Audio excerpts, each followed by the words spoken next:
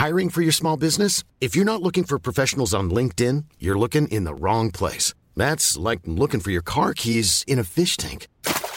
LinkedIn helps you hire professionals you can't find anywhere else, even those who aren't actively searching for a new job but might be open to the perfect role. In a given month, over 70% of LinkedIn users don't even visit other leading job sites. So start looking in the right place. With LinkedIn, you can hire professionals like a professional. Post your free job on linkedin.com/people today.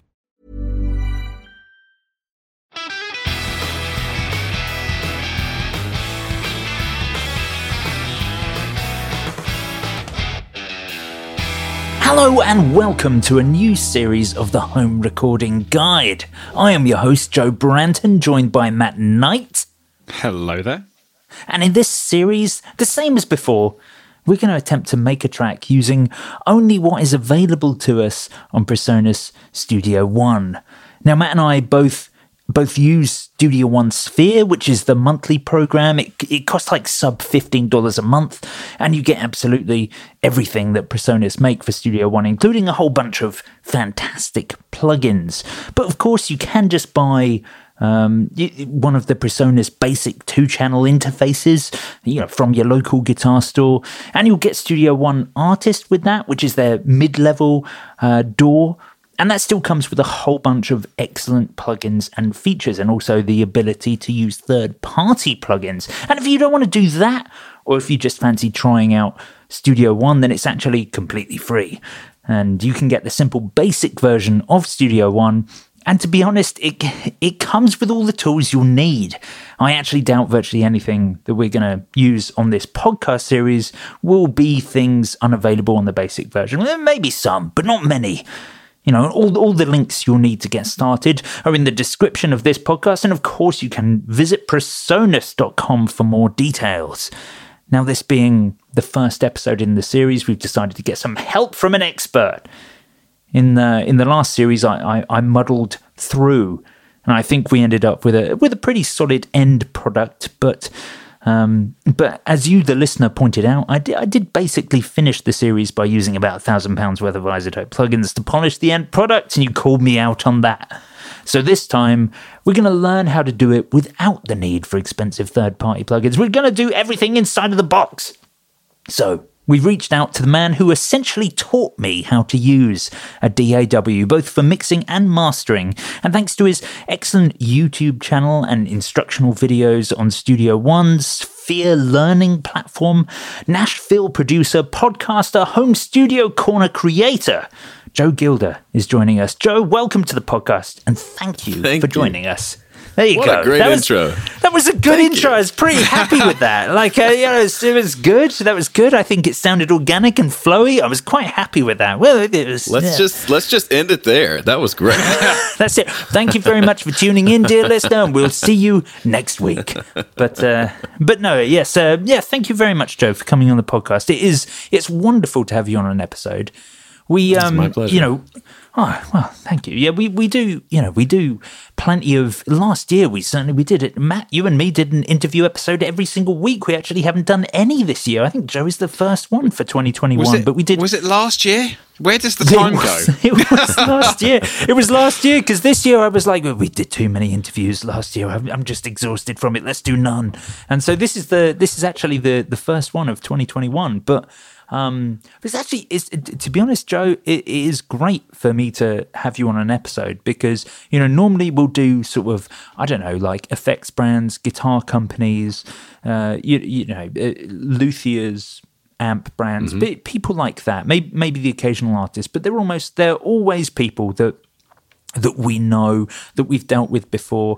And to be honest, that sort of side of MI is a very well-trodden path for us. But of course, the Home Recording Guide is something that started for guitar nerds really off the back of the pandemic and quarantine, and people needing to find a new outlet for recording as there are no gigs. And so for me, this is great, because I've not met you before this podcast, but you've actually had a massive impact on my sort of ability to record at home. Certainly, you joining PreSonus, which I think was at the start of 2020, which was only a couple months later did I sort of get the first copy of Studio One, and you'd started doing videos for that, and I kind of adamantly watched those to teach me how to use a DAW. So it's lovely to actually finally get to meet you and talk to you about these things, because really you've everything you've done has been such a kind of accommodating, easy access, and kind of beginner friendly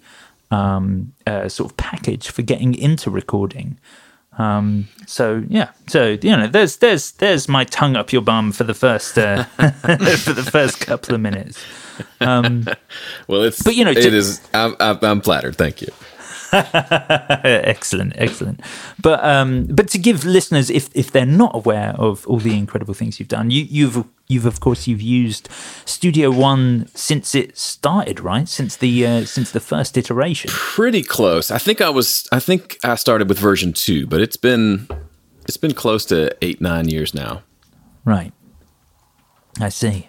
So that was like because you previously worked at Sweetwater, right? And then you went on to a distributor who distributed Studio One, and is that's how you got into Studio One? Moved over from Pro Tools.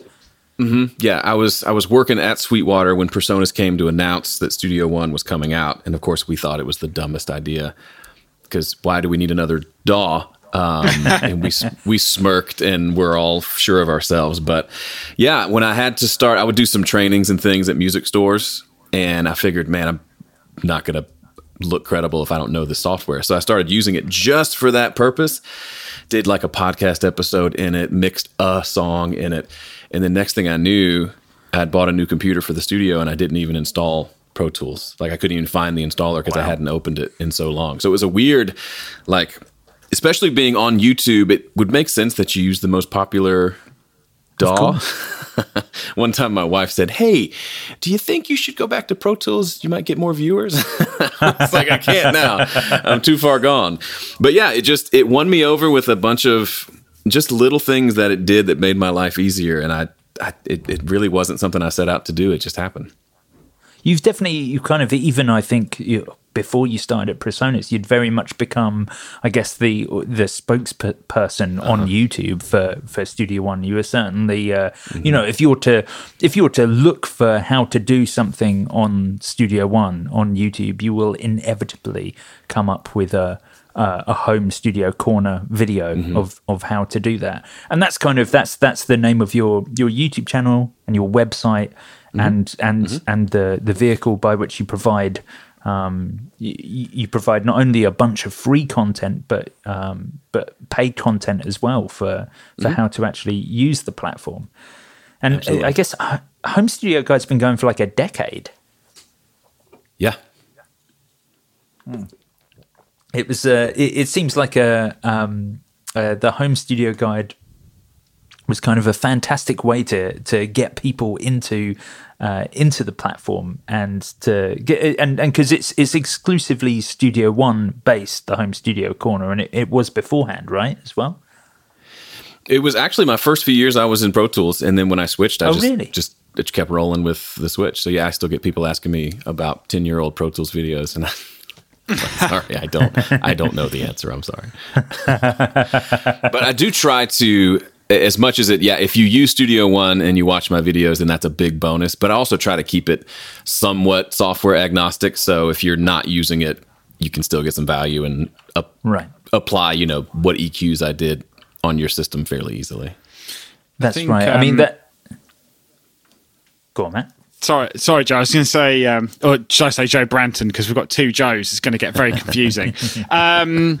I think that's the thing, isn't it? It's like, for me, coming at it again, very, very fresh, and having seen loads of things, you're like, oh, well, I've got a Mac, like maybe I should use Logic. And it's like, oh, well, I've gone to a studio and they use Pro Tools. And then, you see loads of people on YouTube now, a lot of YouTubers using Ableton. And then there's other people making DAWs. It can be quite a confusing thing even to start there. So if you make some tips and tricks that generally are universal. They're all going to do similar things. It kind of makes a little bit, I think, people feel a bit more at ease, really. Yeah, because as much as Presonus probably hates when I say this, you can do this with any of them, right? They all essentially do the same thing. Just like you can play an incredible guitar part. I'm guessing you probably have more than one guitar. So, Yes. understatement of the year. Yeah. You know, and you could play a great rock tune on any number of guitars and make it work. It's kind of the same way. They all do it differently. You get there a little bit differently, but they all take your audio and do stuff with it. In fact, Yeah. on last week's episode of the regular guitar podcast, we were talking about doors, and Naomi, one of our hosts on the other one, said it's actually about finding the door that speaks to you, the one that actually makes you feel creative. And she was saying about how she'd spent years on Pro Tools, and it wasn't until she switched over to I think she uses Ableton. I think she said it wasn't until she switched over to Ableton she was like, oh, this is how I do stuff. And it wasn't, that wasn't any negative statement on Pro Tools. It was just for her particularly. A different door spoke to her. And I could definitely say the same. I've had Logic on my computer and been absolutely rubbish at recording for years. And it wasn't until I was like, oh, this Studio One free thing looks cool. And then just because it had such a lot of very easily accessible video guides on how to get started, and all the inbuilt stuff was very good. And one thing that was quite important for me, which is, as we told, I banged on to one of our dear listeners on the last series of this. One of the things that was important to me was MIDI programming instruments, and it's just such a breeze on Studio One, even the free version, and actually the amount of synths and drum machines that you get. On the free version, I was like, oh well, this is great. It had all the tools for me to make something that sounded a bit like Radiohead's Kid A, and that was me kind of done. And it was not a bad place to be. Yeah, yeah, exactly. But yeah, let's talk a bit about the the home studio corner, because that's your website and how you impart your knowledge onto the world. But it was it's a very useful website, and one of the reasons that your videos are so appealing, and I think why our listeners should definitely check them out if they haven't already, and one of the reasons we got so involved in them, is that there's a complete kind of lack of snobbery with your approach to the studio. You very much approach it from kind of a simple level. A lot of your stuff is about how to make home studio setups work, and at a really simple level if you're recording in your room. I guess kind of what made you focus on kind of that end of things rather than anything else? Yeah, that's a good question. I think it started for me when just trying to name the website and the YouTube channel. I originally wanted to have, as broad of an audience as possible. So it was going to be something generic, like just having to do with anything related to audio. And then I started to think, well, this group, like, who can I speak to, like, with confidence? Like, that I've been there, I've done that. I would consider myself at least some level of an expert. And it, live sound wasn't it. Working in big studios wasn't it. You could drop me in a studio and I could make it work and I'd be fine. But it wasn't like I'd been doing that for years, right? The predominant place where I'd done most of my music was in a home studio. So I thought, well, why don't I just talk about what I know, and see how that goes. So that's me using, not really, I don't think I have anything, maybe one or two microphones you might consider somewhat expensive, but for the most part, I just use stuff that's fun and just try to make it sound good. And I don't focus on, like, I rarely do reviews just because I'd rather talk about what you're going to use the pedal for versus what the pedal does, if, to steal from your world. But, yeah, I'm much more interested. Like, I used just the stock plugins in Studio One for years just because I didn't care about learning a bunch of new plugins. I just wanted to make a new album or a new EP or write some new songs. And I think that, I don't know if it comes from a place of laziness or just, I'm just a bumpkin from Mississippi or something, but I just wanted to keep it simple and people seem to connect with it. which is cool. But it seems to be the kind of the right place to focus when you're talking about these sort of things, because it means that you're focusing on the actually making the music. I mean, this is something that I get accused of a lot on the Guitar Nerds podcast, is that I suffer from gas to quite an extreme level in which the amount of equipment I have here is ridiculous. Matt, of course, you suffer from this as well.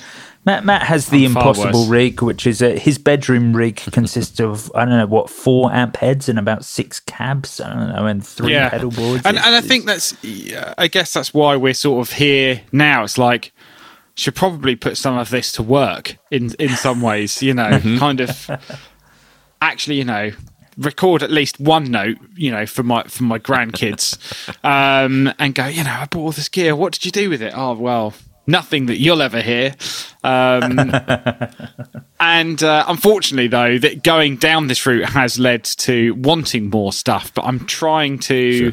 I've spent more money on plugins since we started doing this than anything else. Yeah, and that's where I think me and Joe have started to differ, because I've started to get a couple more hardware bits. Things like, I didn't have a DI box, and I probably do need maybe a more up to date interface. Mine's maybe 20 years old, so I'm surprised it's still chugging along. But that's why I like things like. Sorry, Joe, go on.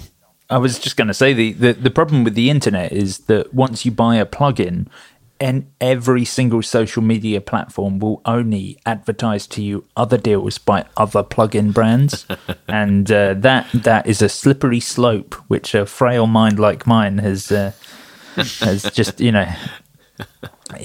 it's been bad. Hence this series where we're going to try to do everything inside of the box, which as I said is a great reason to get you on board, Joe, because you're as you say, fantastic at just using the stuff that's immediately available to you, and certainly I will say that like the Fat channel on Studio One has been an absolute bread and butter for me on everything, especially when it comes to recording bass. I found it to be like you've got there's some wonderful presets on there. There's like a wonderful like vintage kind of valve compressor preset for bass that gives you, it presets in quite a nice EQ just with the mids cut a little bit, and if you sort of mess around with that and just push the input a bit on that, I kind of found I didn't need to be relying on a lot of the amp sims and cab sims that I'd had. It actually, if you've got a good sounding bass off the bat, that Fat channel almost on its own was a fantastic tool. And that kind of got me thinking that realistically, all these tools are available to me. It's just, I buy into everything else a little bit.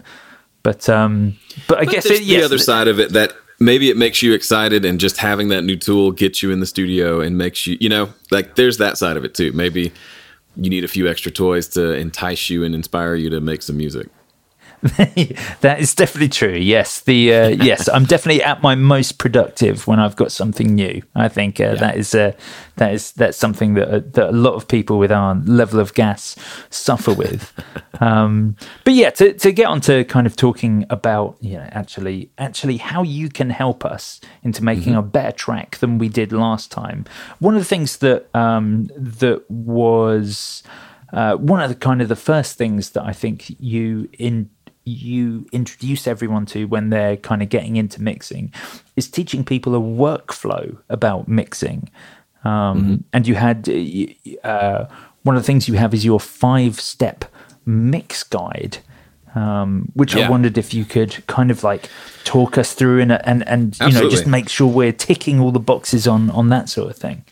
Yeah. So first of all, if you bristle at the idea of 5-step mixes, like that sounds ridiculous, I totally understand.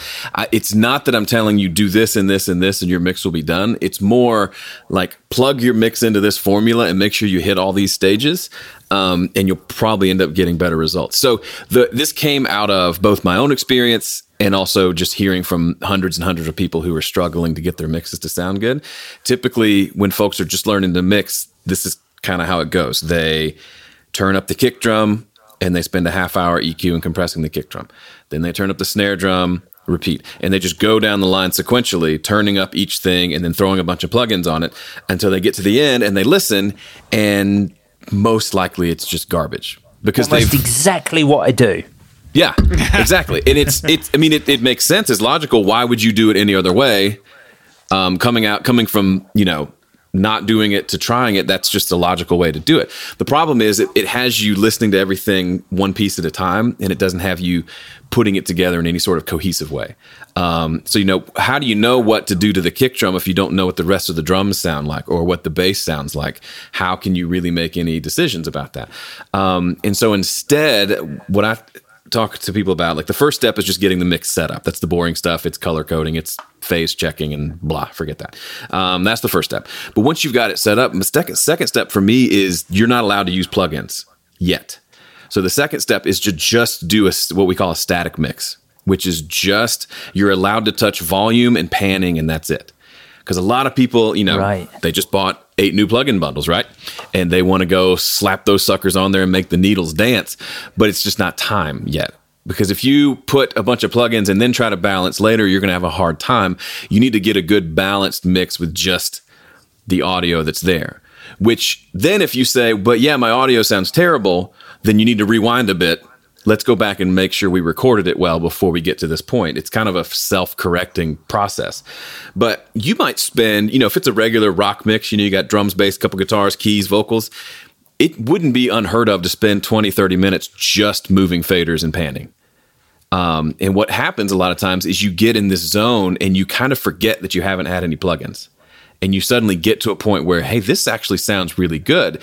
And then it dawns on you, holy crap, I haven't even put on a plugin yet. That's at that point is where you want to start thinking about plugins. If you put them on too early, you're kind of shooting yourself in the foot. You're fixing problems that aren't really problems yet.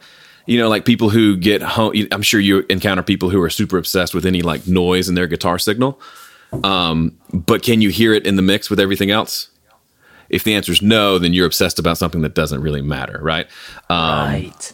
Unless it's like Jeff Buckley, Hallelujah, and it's just a guitar, then yeah, we probably want that one to be clean. But if it's 8 guitars and a slam and drum part, and who cares if there's some buzz in the guitars? So this kind of helps you, as you're doing the static mix, helps you hear, okay, once I've set these levels and got everything kind of in the right place, now what are the big problems that I need to face? And that's the next step, which is fix those problems.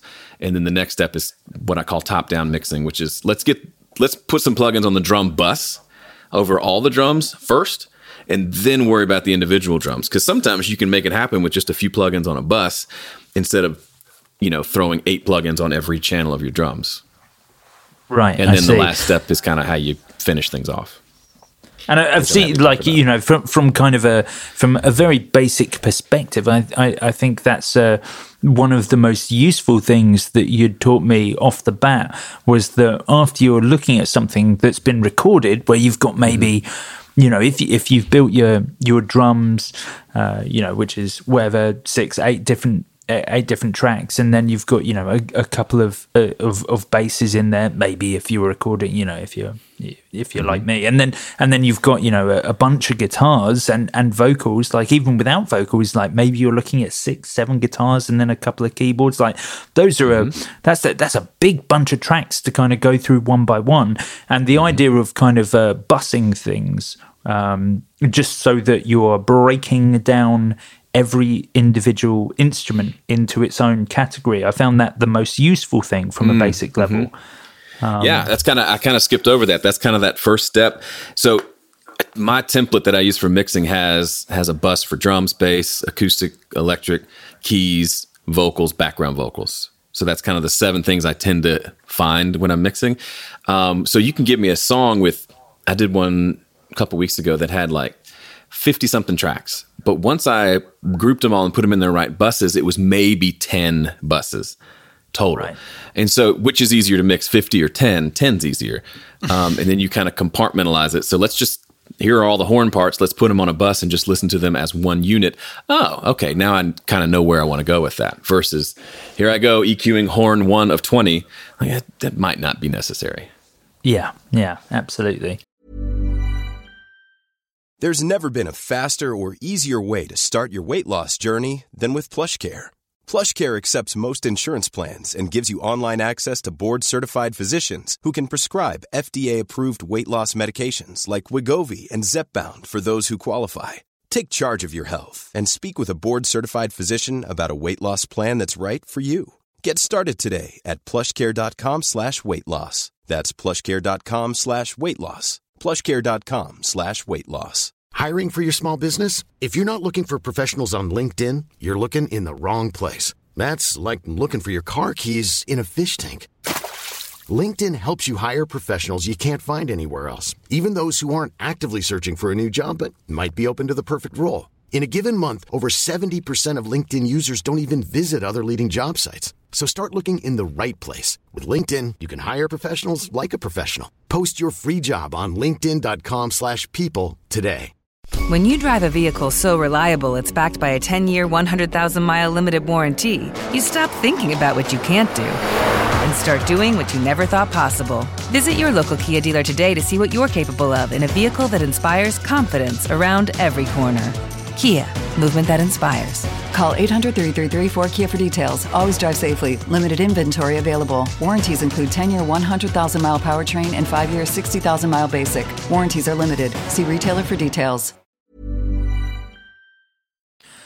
Yeah, it's a fantastic way of kind of simplifying it, and that's kind of I guess that's the essence of your 5-step mix guide, is just getting things into kind of a state where you can do things very easily rather than having to deal with everything, on the kind of the minute level.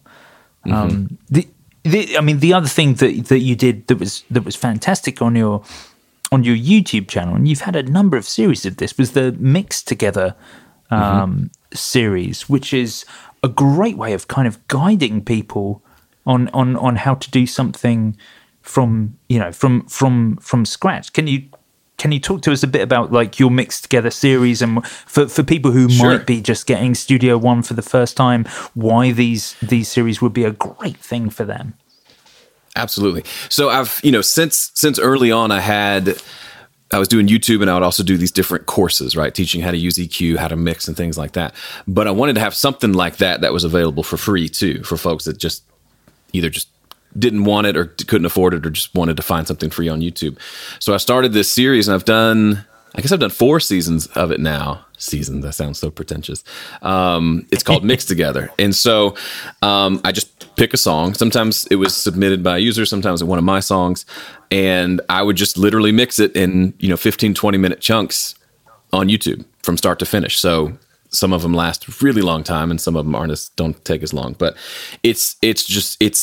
they don't like get tons and tons of views, because it's a commitment. I'm going to sit down. If I'm going to do this, I'm going to watch all of them, but you can also get the tracks and mix it along with me. So it's just an easy way to kind of dip your toes into it and see what it's like, and kind of what all is involved in taking tracks and getting them where you want them to go. That's the best bit, because you provide actually the tracks for everyone to download, and so people can literally mix with you and real time do the things and see the effects, which I find is so much more helpful. Actually getting to do the things and being like, oh right, that's how this works.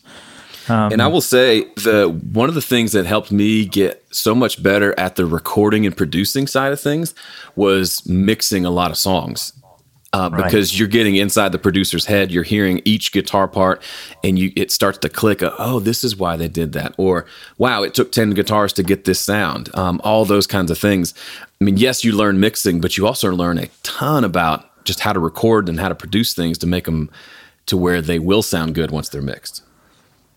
Yeah, absolutely. I mean, that was one of the things I like most about the Mixed Together series, is that because, as you say, it's kind of longer format. It's you are literally mixing whilst you film that. It's not polished. You're not editing out things, and I love that about it. Like I think in season 4 you were doing like this, like there was the episode on how to mix guitars and bass, and you mixed the bass, isolated the bass, did a bunch of stuff on the EQ, and then you added back in the drums, and you were like, "No, I'm not. I don't actually know if now that I'm hearing this together that this is exactly what it needs to be," sort of thing. And it was.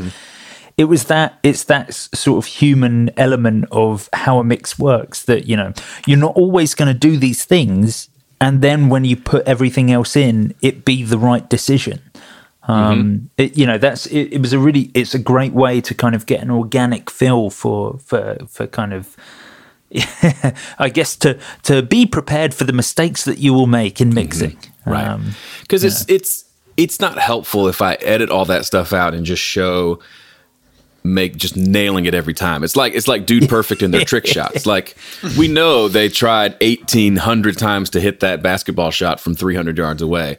So when you see just the one time where they nailed it, it looks cool. But, you know, anyway, so I think that's been something I've tried to keep in kind of everything I do. Like, when I make a mistake, just laugh at it and be like, that was terrible, and let's just move on. Because that lets people know, oh, right, everybody has to kind of dig a while to finally get there.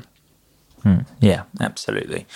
So I guess, you know, me and Matt we're gonna try and do everything for this track using the built-in Studio One plugins. Matt, you want to record some kind of organic guitars. Yeah, not that. I've got a couple of I've got a little TR-08 drum machine and a JU-06 synth and a Moog, which obviously, you know, has got some sort of classic sounds to it, and I've got so many pedals as well, so I kind of want to, you know, I've got a radial reamper and a J48 DI box, so I kind of want to try and do a bit more stuff with external hardware as well. So, you know, like if I'm recording a dry guitar track or a dry synth track, that I'm actually sending stuff out into hardware, where I know, you know, Joe, you're going to try and do more stuff in the plugin, and I think we're going to try and combine that in the track. But obviously with guitars as well, I kind of want to like mic up some amps and try some different stuff there. I don't hate plugins, but I am definitely one of many guitar players and many who are listeners of the podcast who are like, but I've spent so much money on amplifiers. I don't dare like go into the realm of plugins. And sure, you know, trying to get used to playing through monitors or headphones is a totally different thing if you're hearing amps in the room so much. So trying to capture a bit of that vibe as well, I guess, in our next track. Biggest piece of advice I can give, especially for guitars, is when you are playing the amp in the room, it's amazing, right? Like, I'm God's gift to everyone's ears. But then you come back the next day and listen to what you recorded, and it sounds almost nothing like it. You know, we've all been there. I think the big thing to do is, like, I'm all for it. I love cranking an amp and just going to town. But to kind of make a part of your process where you stop, put the guitar down, and just listen to what you just recorded through your speakers or headphones, just to make sure it's in the same ballpark. Because it's going to feel amazing while the amp's blaring at 2,000 decibels in your room, but it's going to sound very, very different on the recording. Hopefully not, but it's probably going to be at least a little bit different. And you may find out that, oh man, I put the mic in the completely wrong spot. It sounds terrible. And you got a chance to fix that before you go and do 80 takes of guitar. Yeah. And I think as well, something I was doing the other week when we were actually on a film shoot recording some amps, and obviously when you're close miking an amp with an SM57, it's very different to how your ears perceive, obviously, all the pressure and changes in sound in the room. So, you know, we had to put another mic in the room just to give us another flavour of what's actually going on, because everything is close mic'd. So again, what you're hearing is the sound travelling several feet to your ears, where what you're capturing is the sound travelling several inches to your microphone. Right. And that's a totally different thing as well. Yeah, it's like, well, go ahead and put your ear that close, and then you'll know what that sounds like. Yes, yeah. It's, don't do that. Surgeon General warning, please don't. Yeah. But, I mean, in terms of recording guitars and, you know, the things that you've done before, do you find do you go straight into the interface and you're using plugins to kind of change that audio source, or are you trying to use a higher quality DI? I've watched over the past few months, many people argue on the internet about, you don't need a DI box, and some people are like, no, you've got to have a, me and Joe over Christmas were talking about Radial's HDI DI box for bass players and keyboard players. It's like £900. You're like, it looks good because it's expensive. Yeah, of course it does. So yeah, what do you normally do, or how do you approach that? Predominantly, I've done a little bit of everything. I used 11 rack for a whole record once, just to put it through its paces, and it was not really bad. I just said I'm going, and it was the 11 rack as the amp, and then still pedal board into it, right? But using it to kind of be the pedal platform, and it was cool. Like it did a thing. But last several that I've done have been predominantly through my Fender Deluxe with pedals, with just like a Cascade Fathead in front of it, because it's a nice fat sounding mic that doesn't get super shrill no matter where you place it. That tends to capture it the way I'm kind of hearing it in the room, which is cool. But yeah, obviously Studio One comes with Ampire, which is a cool amp modeler thing. So I've messed with that a lot lately, especially being on with Presonus. And when I do that, I just plug into the interface. So the interface has a guitar input. I'm sure a 900-pound radial thing would be better. But yeah, at the same time, it's like, hey, it sounds like a guitar plugged into an amp, so that's cool too. I do like that because you can skip that middle step of stopping and going back and listening, because what you're hearing out of the speakers is what it sounds like. And I do like that, and I like being able to go from, I've got some, maybe my pedal board into the digital amp in my software, but then I could maybe throw my favorite stereo delay plugin that I just use normally in mixing on the guitar too. So I'm getting like a cool stereo delay that I wouldn't get with my amps, because I'm not going to set up a stereo rig because I like myself. And so it ends up being kind of a cool hybrid place where I can get a little bit of, what's this plugin I was using on a vocal the other day? Let me throw it on the guitar track and see what it sounds. Oh, that's really cool. And then I can play through that and get something cool. So I'm not against either. I've wanted like a Helix or a Head Rush for forever, just to see what that experience is like. But yeah, the one thing I do like to do, because I think I'm just an old curmudgeon when it comes to this, is I don't like recording the DI and then reamping. Right, okay. I don't like giving myself that out. I was going to ask you about the pipeline thing. Yeah. Pipeline's cool for what you guys are talking about. Matt, you were talking about sending stuff back out. So I did a video on that not long ago where I ran like a drum track through my pedal board using the Pipeline plugin in Studio One, which is basically you stick it anywhere in your plugin chain and it becomes it's like a patch point that you can send stuff out your interface through whatever hardware you have and then come back in at that same spot in the plugin. But yeah, as far as like just straight up guitar recording, I'd much rather just put a mic in front of the amp, get it right, than record the DI and give myself the option to redo it later. Because I think I would just skimp on the first one and always go back and redo it versus just get it right the first time. And do you use what sort of thing do you use for the microphone? So I'm assuming microphone straight into the interface rather than maybe running into some other preamps. I've done a lot just straight into the interface. I do have a couple of, I don't know if you remember, Presonus used to make these really nice tube preamps called the ADL series. Yeah, I remember the ADL 600. They were great. Beautiful black with like chrome switches. They don't make them anymore. I guess we just didn't sell enough, but I got a couple of those. The single channel strip with like a compressor and EQ, and then a 2-channel tube pre that is currently dead. So really selling this hard right now. But I'll go through those for a little extra niceness. But it's one of those things, it's nice, it sounds good, but in a pinch, when like the tube's blown on the stereo one, I just plug it in regular and it works fine too. Yeah.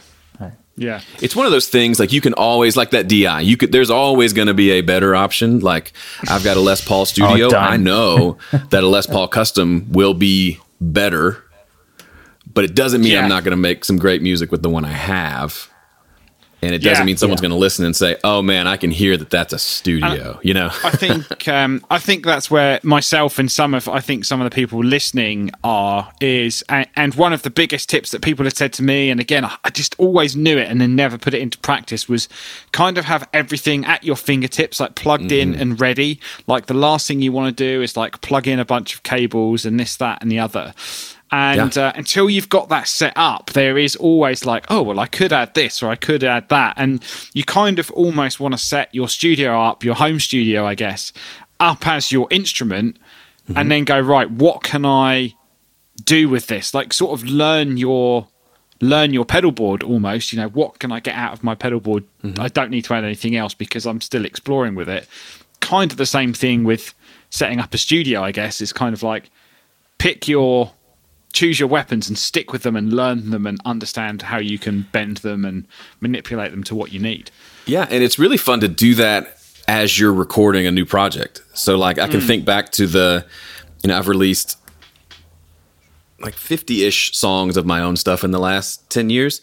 And like each little EP, I can remember, that's the one where I got that telly. And I was super into the telly right then. And then that's the one where I was like super into the Blues Driver. And it was just like, you're going to be my drive for this album. And then, that's the one where I got that new keyboard. So like, it's kind of like each one has its own like hallmark. That was the piece of gear I was really into for that album. It's a fun way to approach it.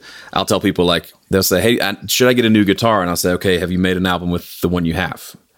And if the answer is no, I'm like, well, I'm not your mom, but I'd go make a record real quick. And then maybe that's your reward once you've made a record. But there's no right or wrong. I think, it's just so easy to fall down that rabbit hole. Sure. But I think it's about just trying a couple of things and then finding something. I mean, that's what I found is I started to find a few things that worked. And then I was like, right, okay, just have that set up and then ready to go. And then, the recording side, you're always sort of experimenting and finding new things. And that to me, the mixing was the big thing that, I'll probably move on to in a few months once I've got a few more ideas down, but it is the most daunting thing when you do it for the first time. Because I was looking at it the other day and I was like, how do you even start? Like the very first mix you do, like what are you even supposed to do? I remember like 20 years ago, it's like, I guess I just set everything to the same level, and I guess that's where, I'm coming from. It's like, what can you remember your first mix, like just going like, how? Where do I start? Yeah, I went to I got my degree at a little school outside of Nashville that had a recording program. So we learned about how to set up big studios and do patch bays and handle big consoles, but really never talked about mixing. So like when I sat down to start doing mixing seriously, I was kind of like, oh no. Like I know what a compressor does. I could like write a paper on what a compressor does, but I have no clue when and why and how and where. But yeah, and like even bigger picture, like you were saying, Matt, like where do I start? So I would do the thing we were talking about where we'll go left to right. And when I get all the way to the right, I'm hopefully done. And it didn't work super well. Yeah. I guess it's just a case of, diving into something like your 5-step mix guide or whatever and just kind of going, you've got to do it. I mean, I guess the good thing is, as much as recording in a studio from the 1960s was obviously amazing, and I've seen there's a crazy guy on YouTube, a very, very small channel, but he'll mix live. I've seen him do he'll mix Bohemian Rhapsody live. So he's got all of the feeds and, stemmed it all into a mixing desk, and that's obviously incredible. Sure. But I guess we're at an advantage now with technology that nothing's sort of final. Until you've bounced the whole thing out, you can go back. You can go back. But that's my kryptonite. That's why I don't record anything into amps. Since discovering plugins, I'm like, everything's straight in. This is the worst thing for me. I can never settle on anything. I'm constantly you could be like at step 95%. The mix is almost done, and then you go and redo all your guitar tones. because you can. Well, exactly. It's like there might be an offer on X plugin, and I'm like, oh, that guitar plugin does sound good. What does it do? Oh, it does a Fender Deluxe plugin just like the other 5 I have, but maybe this one's better. In fact, this one it was might be $5 like Deluxer. more.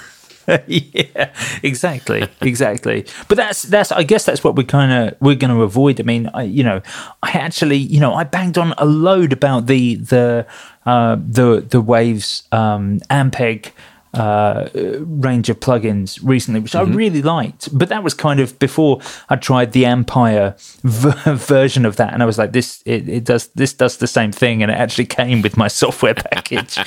And now you're rethinking your entire life. Yeah, exactly.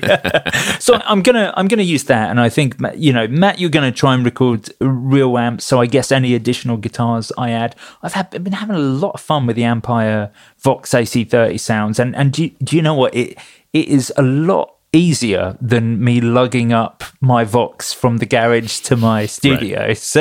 So I'm gonna try and use that, but I guess, Joe, are there any recommendations on the built-in plugins from Studio One that we could use that you think are absolute essentials? Like I've seen you use the Pro EQ on everything. I've mentioned the Fat Channel. I find the presets on the Fat Channel to be so fantastic. It almost doesn't matter what I've recorded in. I can almost be like, oh, there's going to be a preset on the Fat Channel that I almost won't have to touch that will make everything sound better. Yeah. So I would say kind of workflow / plugin is get your buses set up like we talked about, and then play with the Fat Channel on the bus of whatever you're working on. So if it's drums, then do, the FET comp and kind of into like the vintage EQ and mess with that a little bit and see, I always play a game with myself. Like, how good can I make this sound? Like the first game is how good can I make it sound just raw recording? And then how good can I make it sound with just doing a static mix? And then how good can I make it sound with just one plug-in on the bus?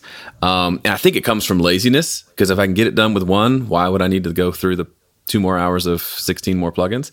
But it's also, sometimes you end up with, and this isn't right for every style of music, but for the stuff that I do, if you get a killer drum sound and you throw a nice bus compressor on there and EQ it a little bit, sometimes it's amazing. And anything else you do on the kick or snare drum just makes it worse. Not always, but occasionally. So the Fat Channel to me is super great. I use Pro EQ all the time when I need to kind of be more surgical and go move this one set of frequencies from the vocal or the lead guitar, things like that. And then the Red Light Distortion is one of my secret favorites. It's just a distortion plugin. It's just great. It can add grit to that clean P-bass part that's just, getting lost in the mix, or even a little grit to the snare drum or the overall drum mix sometimes, or, generally not on guitars because I've already got those as gritty as I want, but vocals can be really cool too. The fella who the guy who I knew who initially had Studio One, who was the guy who his mixes just sounded incredible, and I was using I was using like Pro Tools or Logic. I was using mostly Logic at the time, and this guy had Studio One. It sounded, everything he did was fantastic, and he was like, it's free, and that kind of what got me into trying it.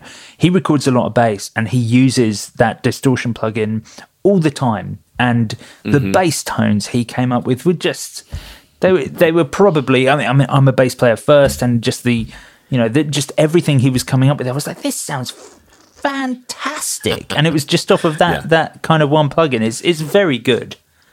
Yeah, it's kind of like when I remember when I was first learning Pro Tools, they had that SansAmp plugin, and all the Nashville guys would put it on their bass tracks, even on country tunes. So it reminds me of that. It's just got a lot more, lots of cool different sounds. It's not just kind of a one trick pony. But yeah, it's very fun to mess with.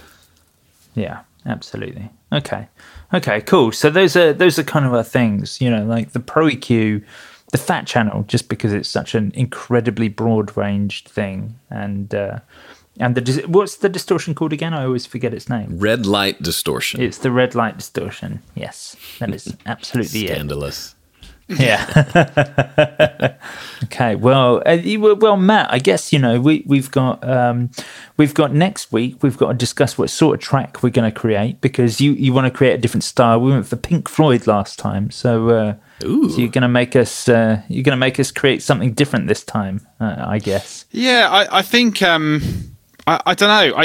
A lot of people called out for an EP, I think, Joe. So maybe we need to continue that. And we've got a lot of synths and drum machines. Maybe we need to go a bit more electronic. Again, I think recording some hardware like the synths that aren't in.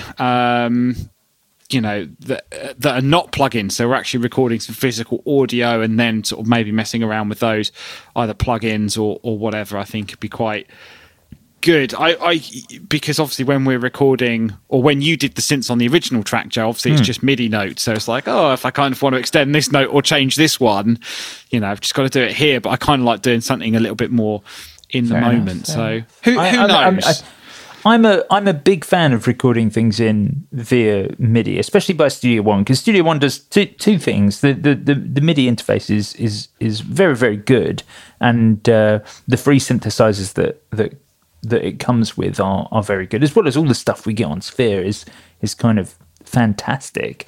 And then just the ease with which I can switch I can switch everything from the plugins from read to write, and then I can real-time manipulate the controls as I would a real-world synth, just to give kind of depth and creativity to synth parts.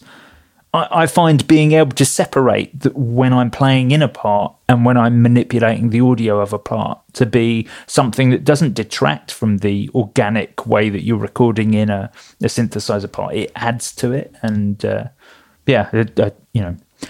I found that very productive and very easy to do. So I'll probably do some more of that if I'm kind of I guess I'll be doing a lot of the synth work whilst you sort of I don't know, wank around on your high end of the old guitar. We'll see. We'll see what comes out. Exactly.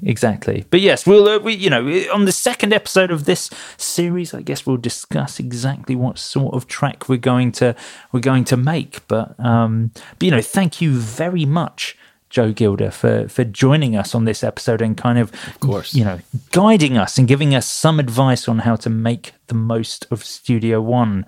Of course, dear listener, we're recommending that you join us on every episode of this. Get yourself the free version of Studio One, because it's so good. I mean, most of you probably got it on the last series because we did a lot of stuff that was built in at the time. But get yourself a copy of Studio One.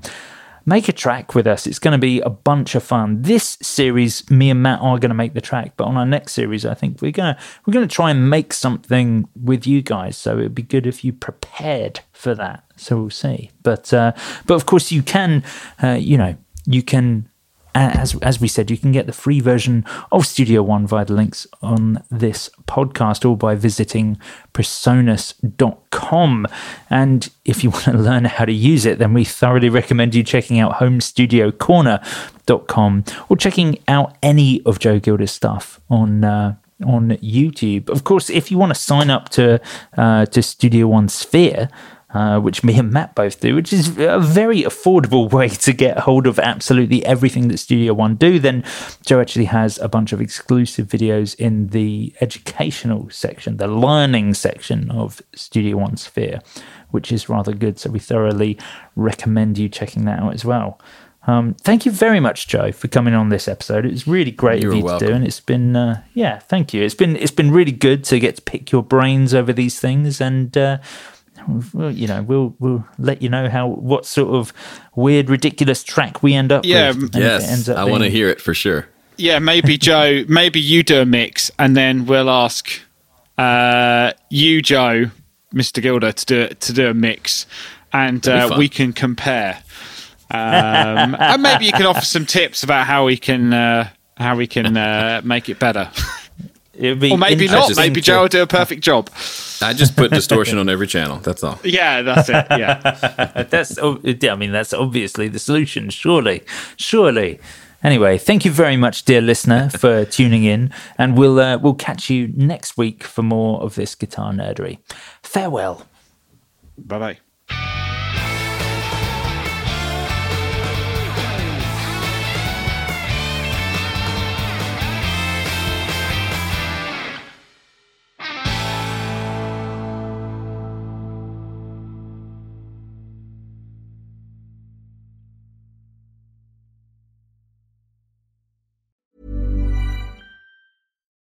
When you need mealtime inspiration, it's worth shopping Kroger, where you'll find over 30,000 mouth-watering choices that excite your inner foodie. And no matter what tasty choice you make, you'll enjoy our everyday low prices, plus extra ways to save, like digital coupons worth over $600 each week. You can also save up to $1 off per gallon at the pump with fuel points. More savings and more inspiring flavors make shopping Kroger worth it every time. Kroger, fresh for everyone. Fuel restrictions apply.